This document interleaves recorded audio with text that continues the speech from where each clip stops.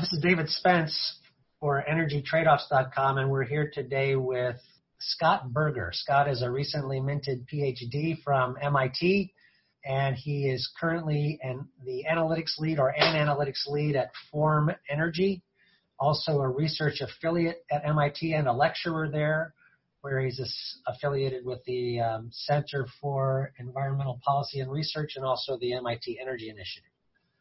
Did I get that introduction right, Scott? Yeah, I'm the analytics lead, and it's the Center for Energy and Environmental Policy Research. Okay, great. Well, thank you for the record, and thank you for sitting down to talk to me. Yeah, I'm really happy to be here. Thanks for having me, David. So the reason I wanted to talk to you, and the reason I became aware of your work was from a series of tweets that you put up on Twitter describing a part of the research that is in your dissertation, addressing ways to think about the value of distributed energy resources and particularly distributed solar in the electricity system. And I thought it was a particularly interesting way of thinking about and framing the problem, and you also brought some data to the discussion. And so that's what I'd like to talk about today.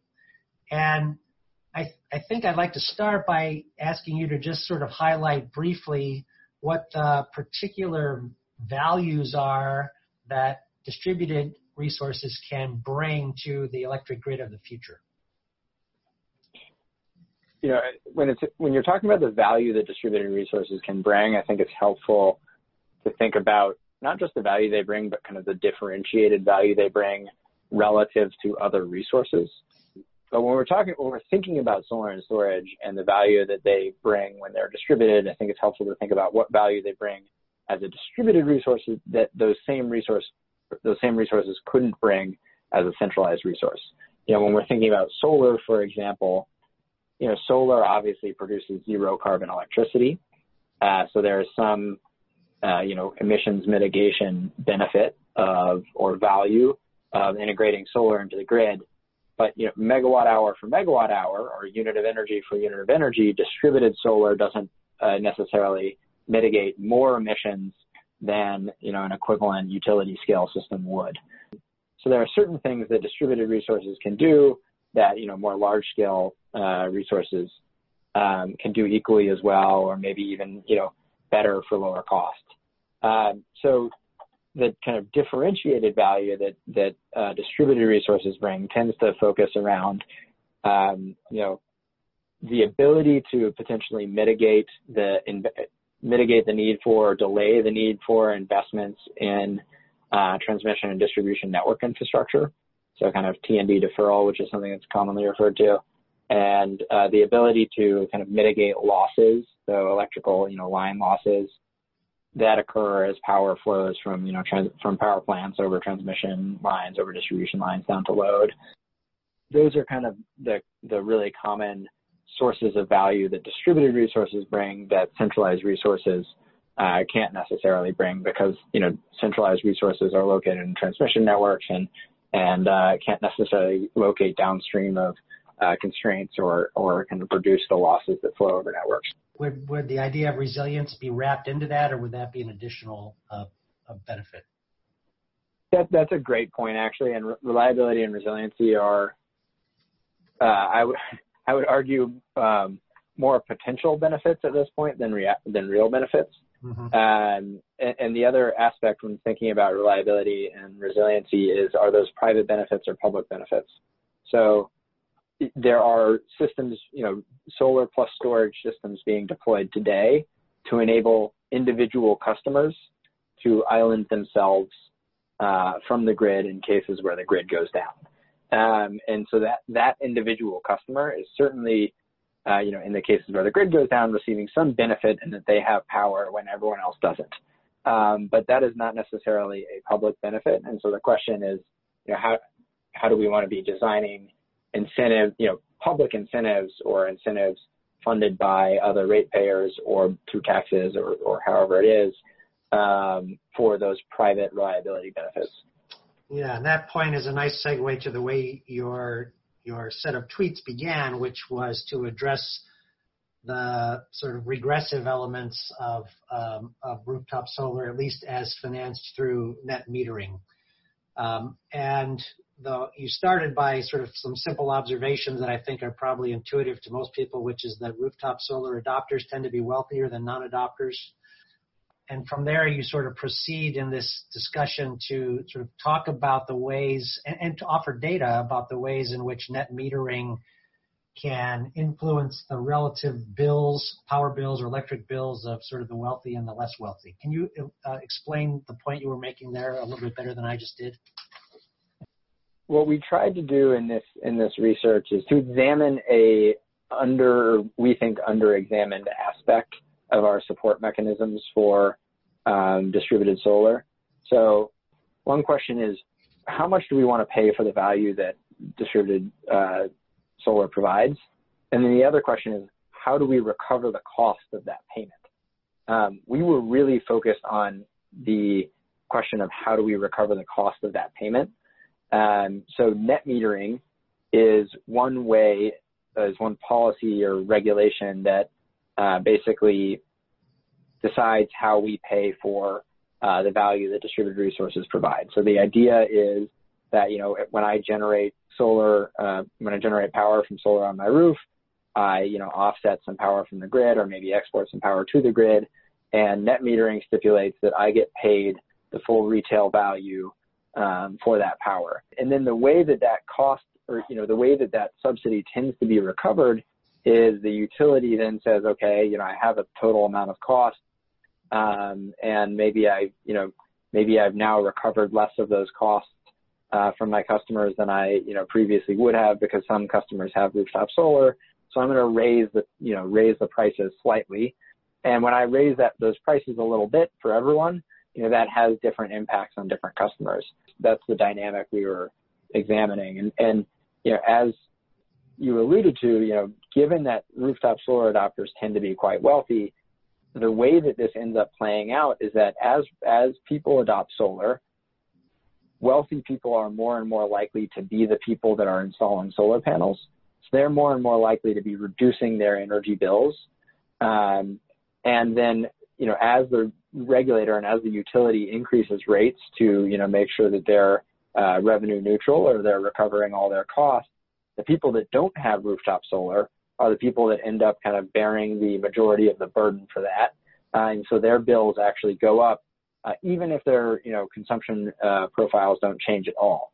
So what we did is we basically modeled or simulated rooftop solar adoption across single-family homes. And in this case, we were looking at the Chicago, Illinois area. And we basically saw that as rooftop solar penetration increased, the dynamic played out exactly as you might expect. Adopters of rooftop solar saw their expenditures decrease. Non-adopters of solar saw their expenditures increase. And because, adopters are on average wealthier than non-adopters, this led to a dynamic where on average, low-income expenditures were rising pretty substantially. So, in the data set that we looked at, under the traditional net metering scheme, low-income customers could see their low-income customers without solar could see their expenditures rise by as much as $500 a year. And what level of penetration did you see that size figure? So that's at a very high level of penetration. That's at 75% of single-family homes having rooftop solar.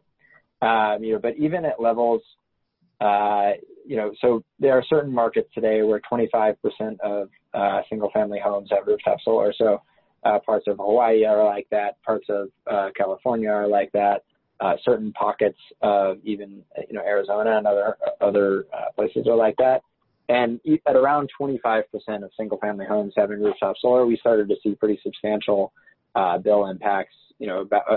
Depending on the assumptions you make, anywhere between $80 per year to $100 per year increases for low-income customers. Great. The reason I ask is because sometimes people acknowledge the regressive nature of net metering, but argue that that the magnitude of the effect isn't very big because penetration levels are so low in most places. But it sounds like in some places they're not all that low. Yeah, that's exactly right. And we've spoken to, for example, consumer advocates, and they almost unanimously say, yes, we know net metering is a problem, and yes, we know this is something we need to address, but it's an issue that's, far out into the future, or we perceive it as an issue that's far out into the future. But, what we've seen is that net metering and just, subsidies in general are really sticky, and they take a long time to change, and they have a lot of, once they're in place, they kind of generate a lot of momentum behind themselves. So, I think this is, if we all recognize this to be an issue, it's an issue that we would benefit from getting out ahead of and, trying to address today while the effects are still minimal. Right. And you speculate or not speculate, you talk a little bit in the series of tweets about some of the policy responses to this. And we've had some conversations with people here, including some energy poverty analysts who talk about the need to subsidize distributed solar for low-income people, and you acknowledge that, and you argue that it's a good step, but you don't see it as a solution to this problem. Yeah, I think, like you said, it's a really great step that these community solar programs, or just kind of solar for low-income customer programs, are really great programs. I would not discourage anyone from kind of promoting those programs, but it is not a full-scale solution to the problem because it doesn't solve the underlying cost shift problem. So, what we saw in our research is that, there are actually some low-income customers that adopt solar. About 5% of rooftop solar adopters are in the bottom income quintile, meaning they're the lowest 20% of incomes. There are some low-income customers that adopt solar, same for, the second income quintile, et cetera. And so there's not only kind of income quintile to income quintile cost shifts. So there's not only the cost shift that's happening from high-income customers to low-income customers, there's the cost shift that's happening from solar adopters to non-solar adopters within the same income quintile. So, what these programs might end up doing is, just exacerbating the problems for the people that aren't lucky enough to get access to those programs. So unless you had, 100% access or 100% penetration for of rooftop solar for low-income customers, you're not going to really solve the problem for the customers that are, less, are not fortunate enough to have access to those programs. And similarly, you're not going to solve the problem for, let's say the middle income folks that are now paying a lot more money for their electricity than they used to. So given that, what are the policy changes that you'd like to see to try and address this issue? So the unfortunate reality is there's no kind of easy, silver bullet solution. In the ideal world, what you do is you charge, putting my economist hat on, you charge the social marginal cost for electricity. You then pay the social marginal, value, if you will, to solar generators or rooftop solar generators as they're producing. So, basically, if I'm offsetting, 1 kilowatt hour of energy and, reducing some amount of carbon, I should get paid for that, the true value there. The value of solar tariffs that I've seen try to get at that, they try to include an environmental value there as well. It tends to include, or it often includes, both a health benefit and a potential climate benefit. So the point is, the way we have made a decision today through net metering about how we're going to recover the cost of these rooftop solar subsidies in a really kind of non-transparent and kind of arbitrary way that ends up being really regressive. I would say what we want to do is pay for the value that these resources are providing, and then if we decide, above and beyond that we want to incentivize more rooftop solar, that we recover those costs, the cost of those subsidies, in a thoughtful and ideally progressive way. It basically all boils down to the fact that for low-income customers, the marginal value of a little bit more income is much higher than the marginal value of a little bit more income to high-income customers. Right. Or in other words, the marginal the marginal value of spending a little less on your electricity to a low-income customer might actually be a lot higher than the marginal value of spending a little less on your electricity to a higher-income customer. In your Twitter description, you also explored the idea of a separate capacity charge and a separate energy charge. Mm-hmm. How does that fit into what we've been talking about so far?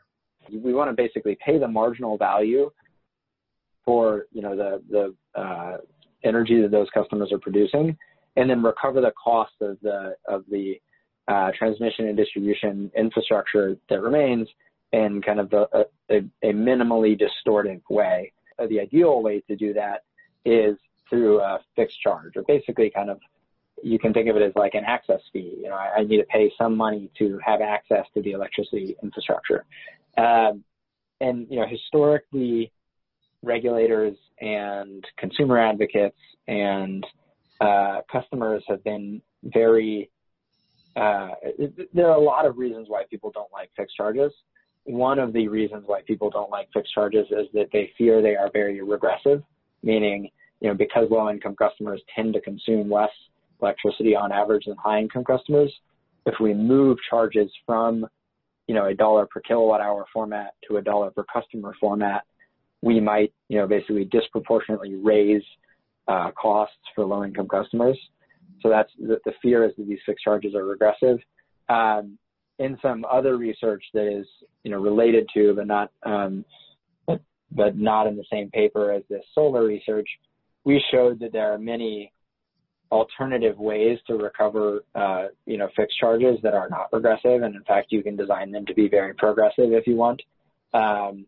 So, one of the solutions that we discuss in that tweet thread and in the paper is basically ensuring that you're charging the marginal value, and then recovering any, any additional transmission, distribution, and other kind of policy and regulatory costs through fixed charges, and that you design those fixed charges in a progressive way.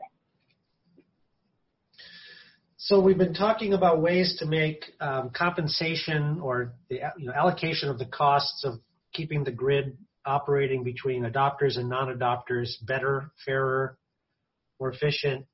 But we haven't talked about what we started with, which is the sort of relative value of distributed solar versus, say, utility scale solar. And you started out by saying that there are some benefits to solar that both types of solar share, and some that are unique to distributed energy.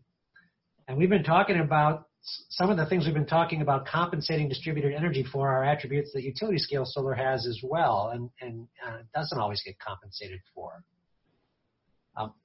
What do you say to that? I mean, how should we think about that issue? So, ideally we would say, okay, we want to incentivize solar, and now what's the best way, what's the best kind of form factor for that solar, or for us to procure that solar? Do we want to do a utility scale, or do we want to do a distributed scale, or what's the mix of distributed and utility scale that we want to procure? I think we should, as a society, as we think about kind of planning for decarbonization, have a more purposeful conversation around that, because, how it's historically proceeded is we've had this kind of haphazard regulatory landscape. Ideally we would place rooftop solar and distributed solar, central scale solar and distributed solar on a more level playing field, and basically procure the lowest cost resources that allow us to decarbonize at the rate that we want.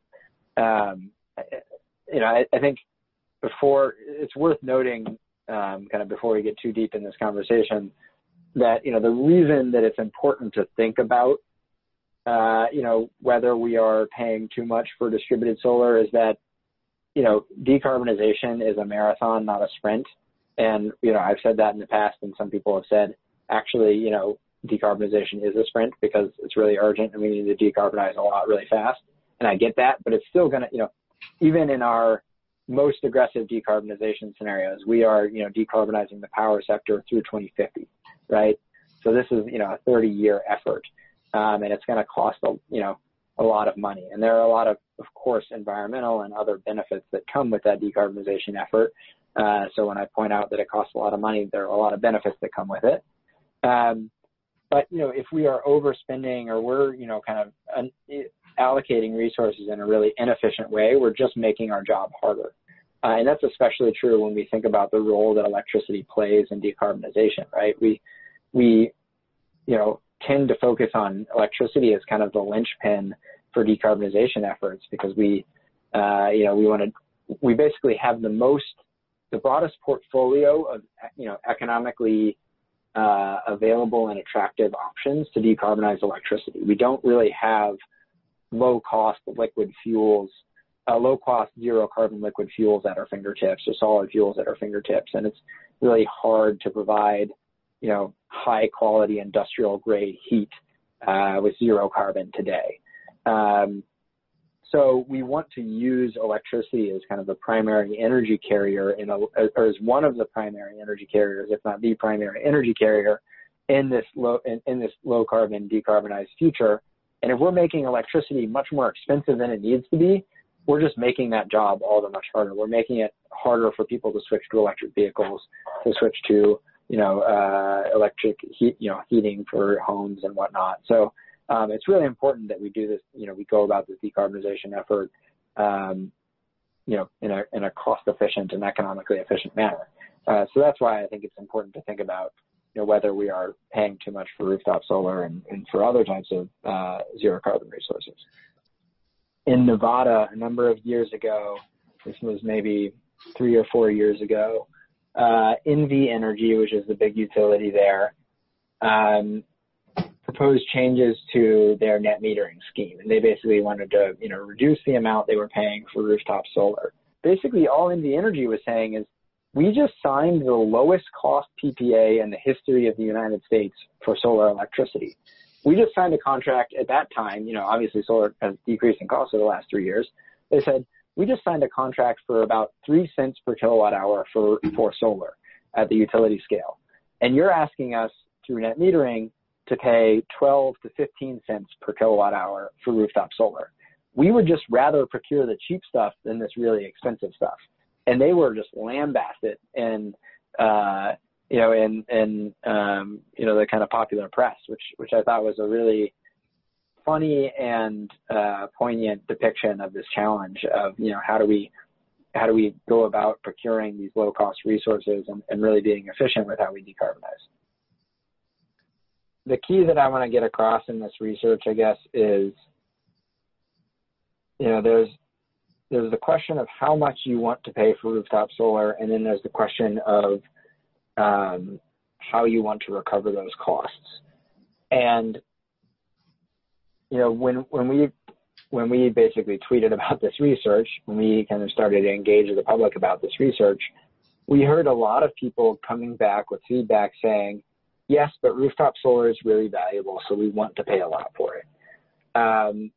And my response there would be, that's great. So imagine we really valued rooftop solar and we wanted to pay a lot for people that installed rooftop solar. Even in that world, net metering and the way that we recover those costs, those subsidies, could still be really regressive.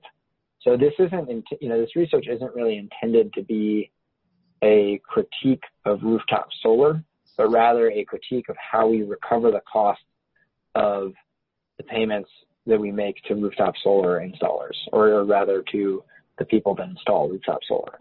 And by all accounts, the way that we recover the cost of paying for rooftop solar today is pretty regressive. And if we are okay with that trade-off, then that's fine, but we just need to be clear that that's the trade-off we're making. Great. That's a good note on which to end. And thanks so much for sitting down to talk to us today. Yeah, David, I really appreciate you reaching out and setting up this conversation.